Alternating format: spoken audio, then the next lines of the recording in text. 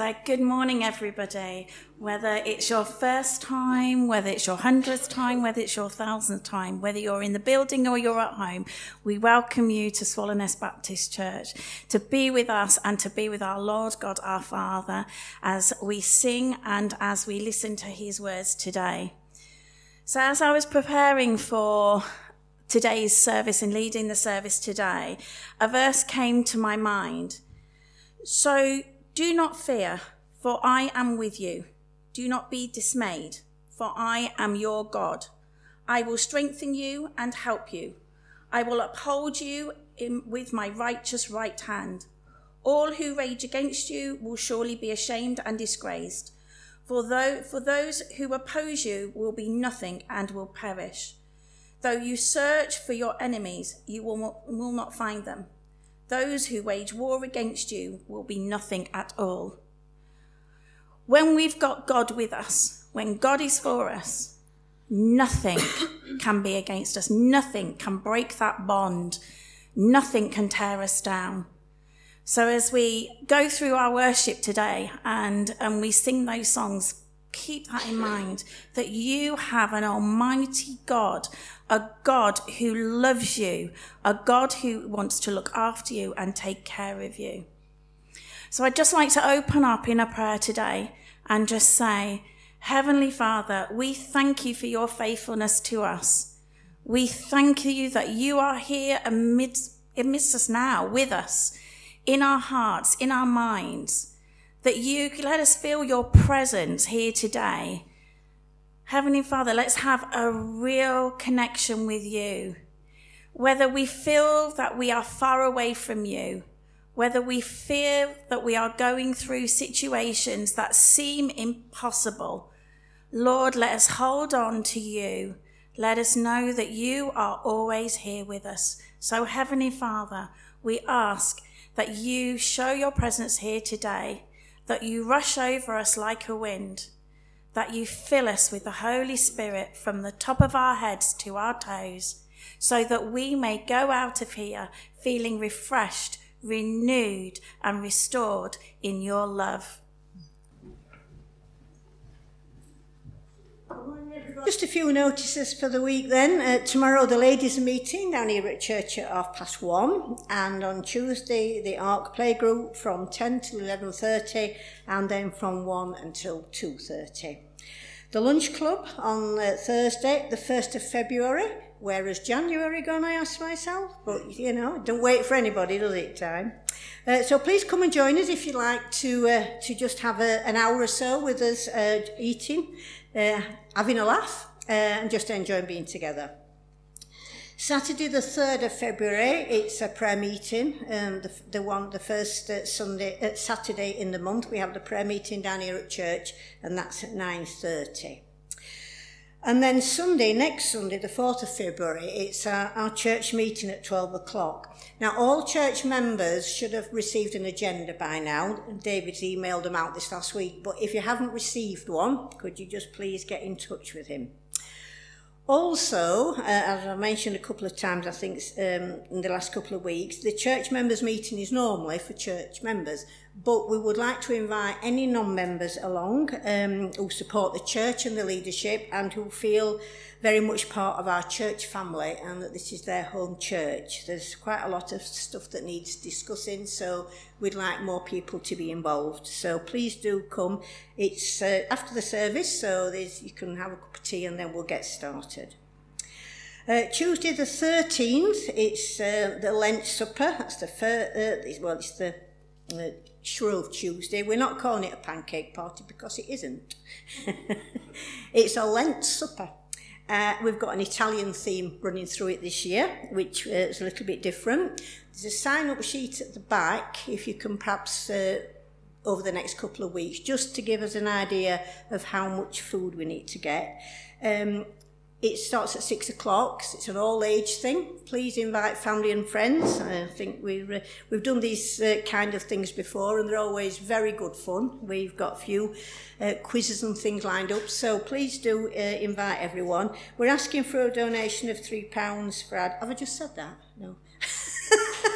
I just thought, déjà vu, donation of £3 for adults and £1 for children, just to cover the cost of the food. So please do sign up in the next couple of weeks. Morning, Philip. Morning, Carol. I've been here to spend time.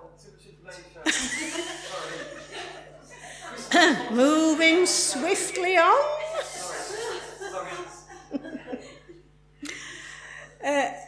Throughout the week, I don't know whether people are aware, but our church is used quite a lot now, which is absolutely wonderful for various activities and events. The only problem we sometimes have is with the parking. As you can imagine, it's at the end, the junction is a bit difficult to get in and out of. So can you please be aware, if you're coming to any event, to park carefully, let's just say, that we're not upsetting any of the residents on the street, and also not causing a problem for cars getting in and out. So I think we'd noticed that an ambulance was trying to get down. It was okay, but it's a bit tight, so you can just please be aware when you're parking. Newsletters are out. Thanks very much to Janet and Chris again for doing this. There is loads at the back. You've probably already got one. Please do take them. Family, friends. All the Easter events are in there as well, which is very important. I'll point you to the page. I will be mentioning, obviously, in the next few weeks what's happening, but please do keep it on hand.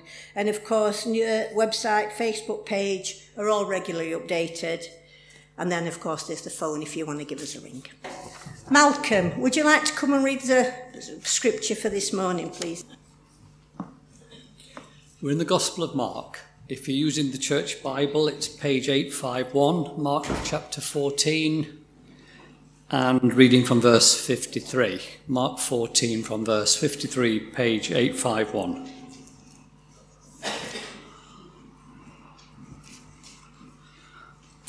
And they led Jesus to the high priest, and all the chief priests and the elders and the scribes came together.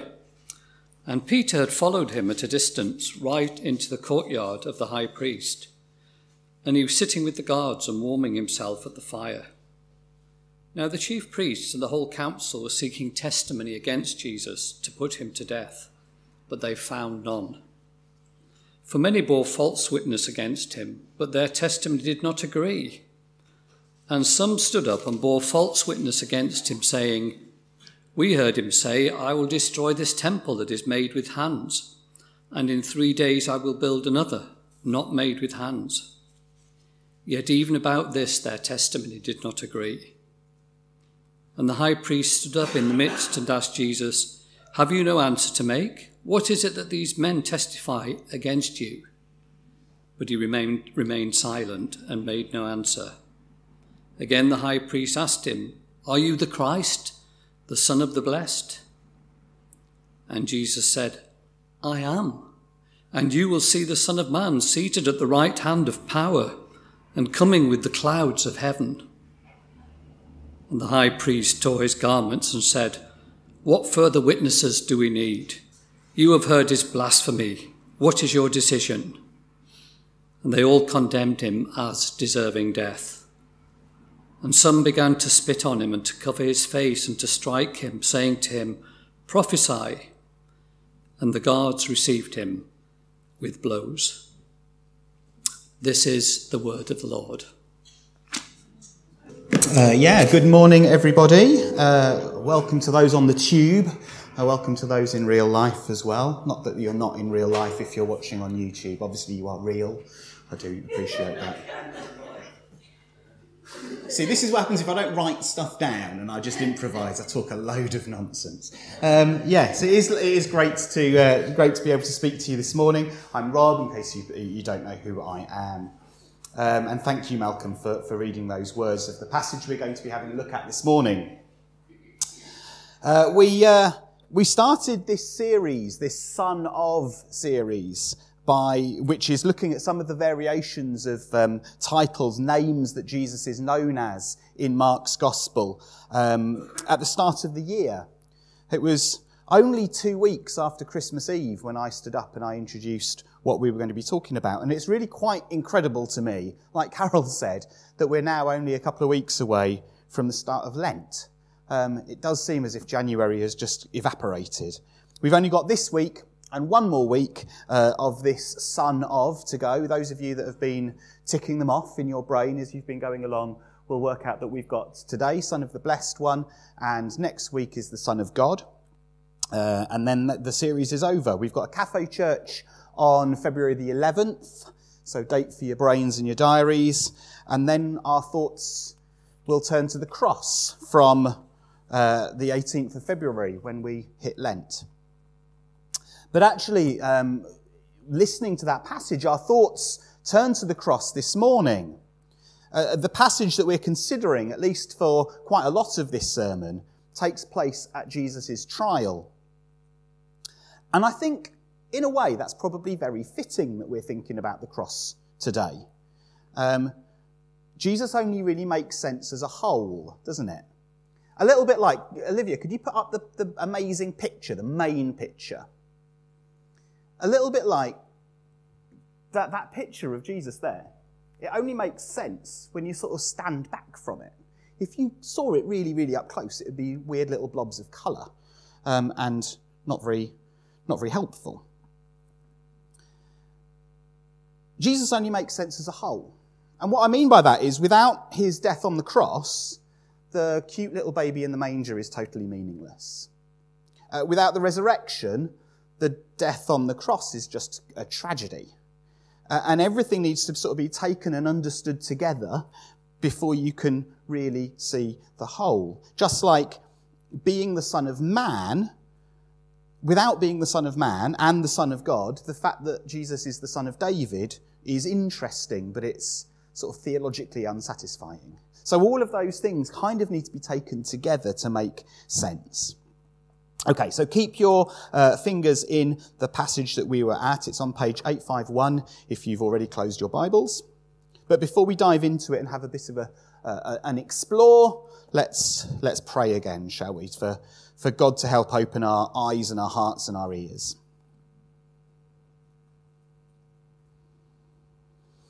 Almighty Father God, we thank you so much for your word. What an incredible blessing it is to have at our fingertips. And we thank you so much for the testimony of the incredible life and death of Jesus. Father God, I pray that you speak to every one of us this morning. I pray that all of our faith will be strengthened. Our trust in the Lord Jesus' death for us will be enhanced. And I pray that we will all stand firm in this world as Christ's disciples, trusting in him, trusting in his death, and trusting in his resurrection. And we pray this in Jesus' name. Amen. Amen. At the beginning of the new year, various organisations release data looking at all sorts of things. They these top 10 lists and stuff. And so, for example, I managed to find out by Googling what the most downloaded app of 2023 was. Now, for those of you that don't know what an app is, you just ignore this. Alice, you're our token young person. What do you reckon the most downloaded app of 2023 was? It was? She's good, isn't she? That's why she's young. That's proof. Well, anyone younger's gone. Oh, I could have asked Alex. Yeah, sorry. I'm still here. I forgot you existed. I'm 15. The most popular film of 2023. Any ideas? Barbie. It was Barbie. And the UK's most watched TV programme? Nope. The sort of the news. Which news event? The coronation of King Charles III. Well done. It's all very fascinating and fun to look back on, isn't it? But there are also darker statistics out there wrapping up sort of what goes on in the world. And one of the summaries that I saw of last year focused on the persecution faced by the global church. Last year there were 5,621 Christian martyrs who died for their faith all around the world, the majority of which was in Nigeria. There were also very high levels of violence faced by Christians in many other countries around the world. Finishing off the top 5, Pakistan, Cameroon, India, Burkina Faso. But in other categories, over 2,000 churches down towards the bottom were attacked or forcibly closed. The majority, about just over half, were in China. And the statistics and categories go on, and they are pretty heartbreaking. The largest category total was displacement. You can see it one up from the bottom, with 124,310 Christians forced to leave their homes or go into hiding for their faith. Myanmar, by the way, comprised 80% of internal displacements, 60% of refugees. And 1 Corinthians chapter 12 teaches us that if one member suffers, we all suffer together. When we stop to think about these statistics, about what our brothers and sisters are going through for their faith, while we sit in comfortable swallow nest, our minds go to the question, well, how do we make sense of that? What can be done about that? How do we respond? And I know some of us give to charities, but those of us that give to charities know that money is not necessarily the answer. One good and right response is to cry out to God in prayer, isn't it? Lord, have mercy. We pray for people. That's what we can do. We can pray for people in these places. Sometimes it's the only thing that we can do. But we mustn't kid ourselves into thinking that prayer is some sort of pathetic option when all else fails. Oh, well, we can't really do anything else, so let's just pray about it. You know, if we honestly and truly believe in a living, listening and powerful God, then prayer is surely much, much more powerful than pennies. Well, look, these thoughts have been sort of going through my mind while I've been thinking about my message today, as we consider a passage when we see the Lord Jesus himself being persecuted. Because this passage in Mark is the start of Christ's great suffering, events that would lead to his death. He's just been arrested as a criminal, and he is brought before the Sanhedrin. And as we read this passage, you can feel the perversion of justice. The dice were loaded against Jesus right from the beginning, and it allows a gross miscarriage of justice to occur. So let's have a look at what happened when Jesus went on trial. The first stage is that the case was prejudged before it even started. Have a look at verse 55. Malcolm read for us earlier on. Now, the chief priests and the whole council were seeking testimony against Jesus to put him to death. The case has been prejudged before it's even started. Normal practice is for a charge to be brought against somebody, isn't it? And then evidence to be heard in the court, and then if the evidence is substantiated, then and only then a judgment is passed.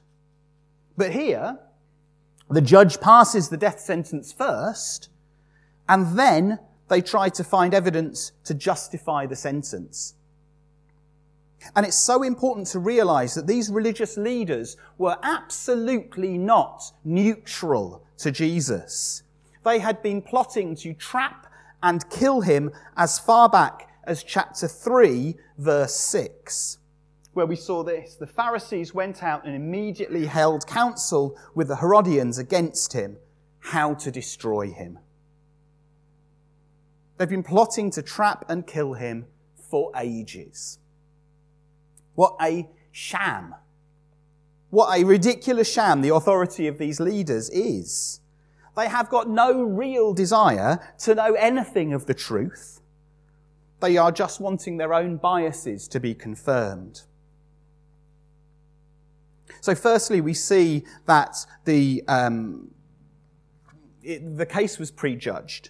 And secondly, we see that false witnesses are employed. Have a look at verse 56. Many bore false witness against him, but their testimony didn't agree. That's the obvious next stage, isn't it? If you're wanting to find evidence to convict somebody in a prejudged case, then you will take false witnesses.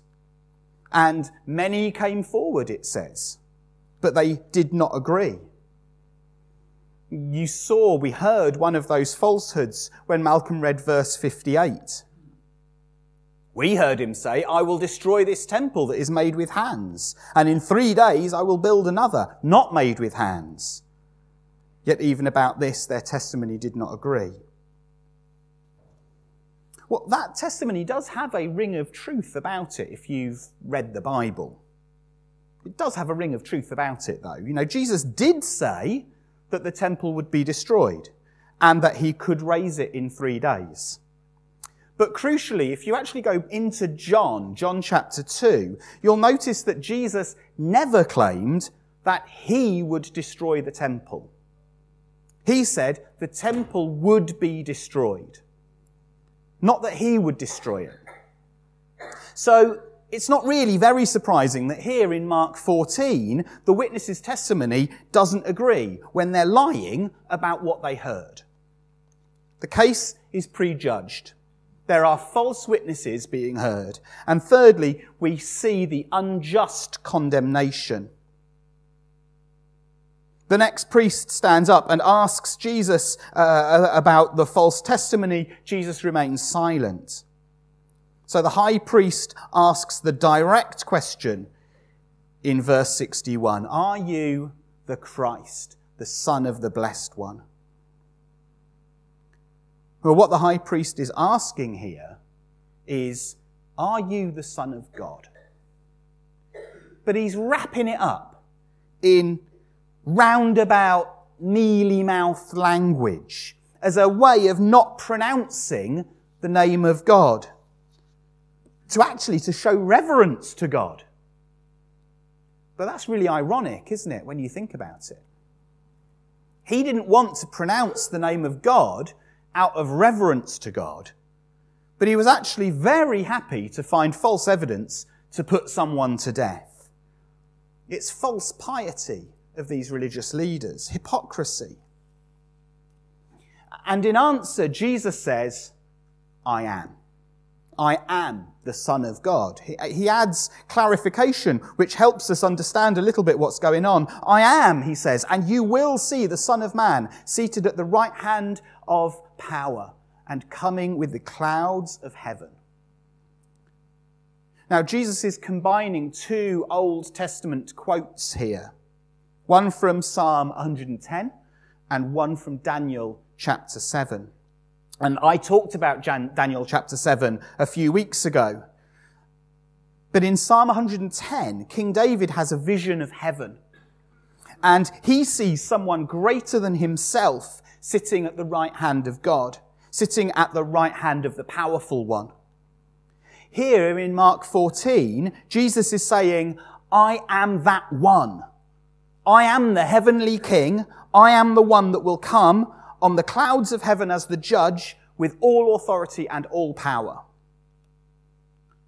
So with these words, Jesus is claiming to be the cosmic king and the judge of the world. It's a pretty impressive claim, isn't it? The evidence of which had been displayed throughout his life, but which would supremely be displayed when he died on the cross and then rose to life again 3 days later. Are you the Son of the Blessed One, he is asked. I am, says Jesus. And that means I am king, I am judge. And this is something of a little bit of a surprise, I think. Jesus is claiming to be the Son of the Blessed One, the Messiah. And the reason that I think it's surprising for those gathered in that ridiculous sham of a courtroom is that he couldn't really, at that point, have looked less like a divine king of the universe or a saviour. We would expect a king to wear a crown. We'd expect a Messiah, a saviour, to show power and authority. We'd expect the Messiah to be adored and celebrated. But here we have the Son of the Blessed One, alone, criticised, judged, mocked by those who were meant to love him. So back to the narrative in Mark 14. Jesus has just admitted to being the Son of the Blessed One. And at this point, I would have expected Caiaphas to have bowed the knee, right? Or at least to have paused just for a few moments and taken some time to think and to weigh up some evidence. I'd have expected him to have start putting one and one together, thinking back to the writing of those prophets that he knew so well, making connections with what was written in the scriptures and what was happening and had been happening in front of his very eyes. But he doesn't. Instead, look at what he does do. Verse 63. And the high priest tore his garments and said, "What further witnesses do we need? You've heard his blasphemy. What is your decision?" And they all condemned him as worthy of death. There is absolutely no attempt to see whether what Jesus is saying is true. There is no careful consideration or deliberation or examination of the evidence. I mean, those people sitting around the round table at traitors spent longer trying to work out what was going on than Caiaphas did. He just leaps onto something to hang his prejudged case on. And it's pretty shocking, isn't it? Not one of them opens their minds to think about what Jesus is saying for themselves. So as I've said, the case is prejudged, the witnesses are false, the condemnation is unjust, and then we have the humiliating mockery. And some began to spit on him, and to cover his face and to strike him, saying to him, "Prophesy." And the guards received him with blows. Here is Jesus, suffering for who he is. Suffering for being the king and judge. Speaking the truth has led him to being beaten, mocked, degraded, and killed by men in just a few more days. On one hand, that is an awful miscarriage of justice. And in the midst of it, we see who Jesus is, which makes it even more shocking. The Son of the Blessed One, the Divine King, the Messiah, the Judge. The Judge of the end times is being beaten and mocked. But it's no less than Jesus expected. Jesus predicted that exactly this would happen on no less than 3 occasions. And I said on one hand, it's an awful miscarriage of justice. And it was, in the sense that Jesus didn't deserve his punishment. But wonderfully, he took that punishment willingly. Speaking the truth about who he was led him to take all of God's righteous anger, which should have been directed at mankind, on himself, so that we don't have to face it in eternity. So as we consider the suffering of Lord Jesus, the King and Judge, we also know that the world around us suffers. Even in 2024, we see humans suffering.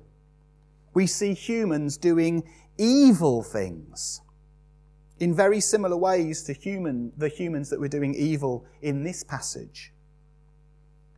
Jesus faced that suffering at his trial and his death on a cross.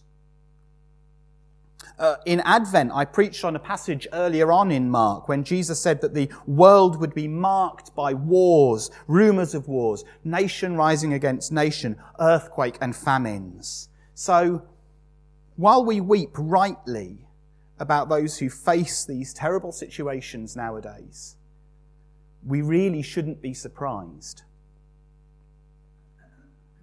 But with regards to the Christians facing persecution and suffering, facing daily violence and even the stark choice of give up on Jesus or die, as we sit here in Swallow Nest and we think, I can't even imagine that. Actually, we can read the Bible and we can consider church history for the last 2,000 years. We should realise that we are the ones that are living in unreality, Throughout history, Christians have been faced with the horrific consequences of following Jesus. Jesus himself predicted that his followers would be handed over to councils and flogged, that brother would betray brother, that children would rebel against parents and put them to death. He spoke of Christians being hated. He spoke of awful sufferings for Christians. And that's exactly what we see around the world. That's what we have seen in the past. That's what we saw with those statistics from last year. And that's what we will see in the future.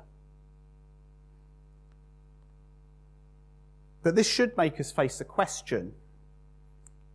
If actually we're the ones that are just lucky, really, at the moment, not to be facing that, what would you do if it were you? If you were in one of those other places, or if things changed here? The wonderful news is that Jesus isn't a distant leader who says, "Suffer for me," from the safety of some luxury chateau like General Melchett in Blackadder Goes Forth. No, Jesus suffers himself. With Jesus, we have the Son of the Blessed One, the Messiah, the King, the Judge, who goes and suffers before us. That's what we see in his trial and death. Jesus told his followers to stand firm in the face of persecution and suffering. And that is one way that we can pray for those brothers and sisters around the world that we considered earlier.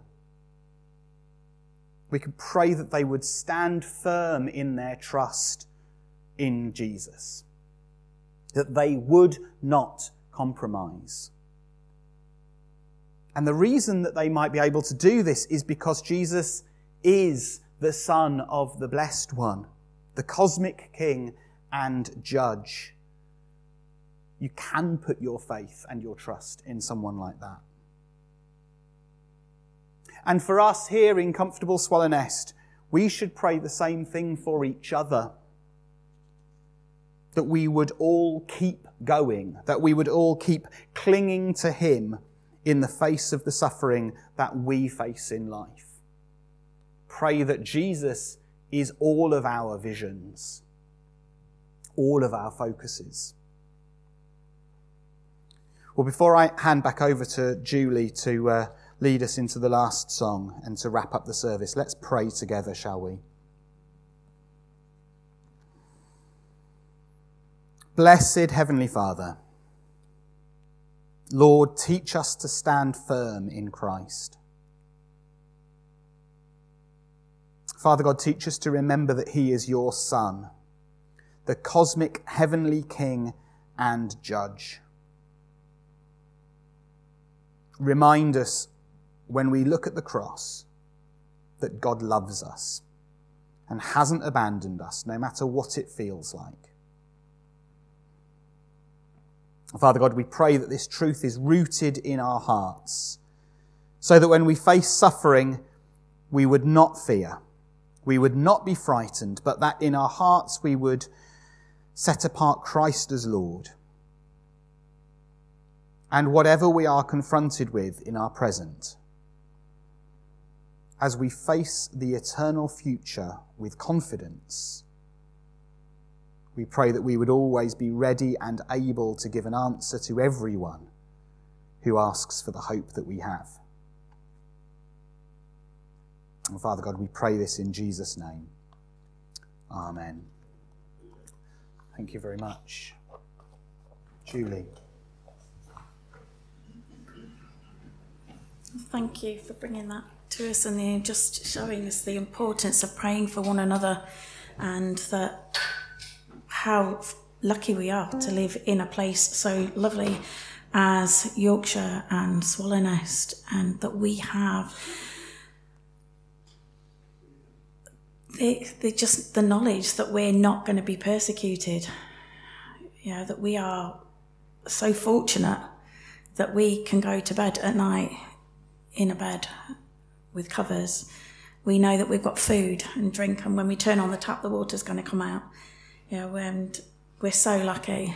And I think sometimes we just forget how lucky we are. And just needing to pray for each other, to strengthen each other, and to pray for those other Christians, our brothers and sisters that are around the world that are being persecuted at this moment. So let us finish with the grace. The grace of our Lord Jesus Christ, and the love of God, and the Holy Spirit be with us all evermore. Amen. And let God be your vision this week.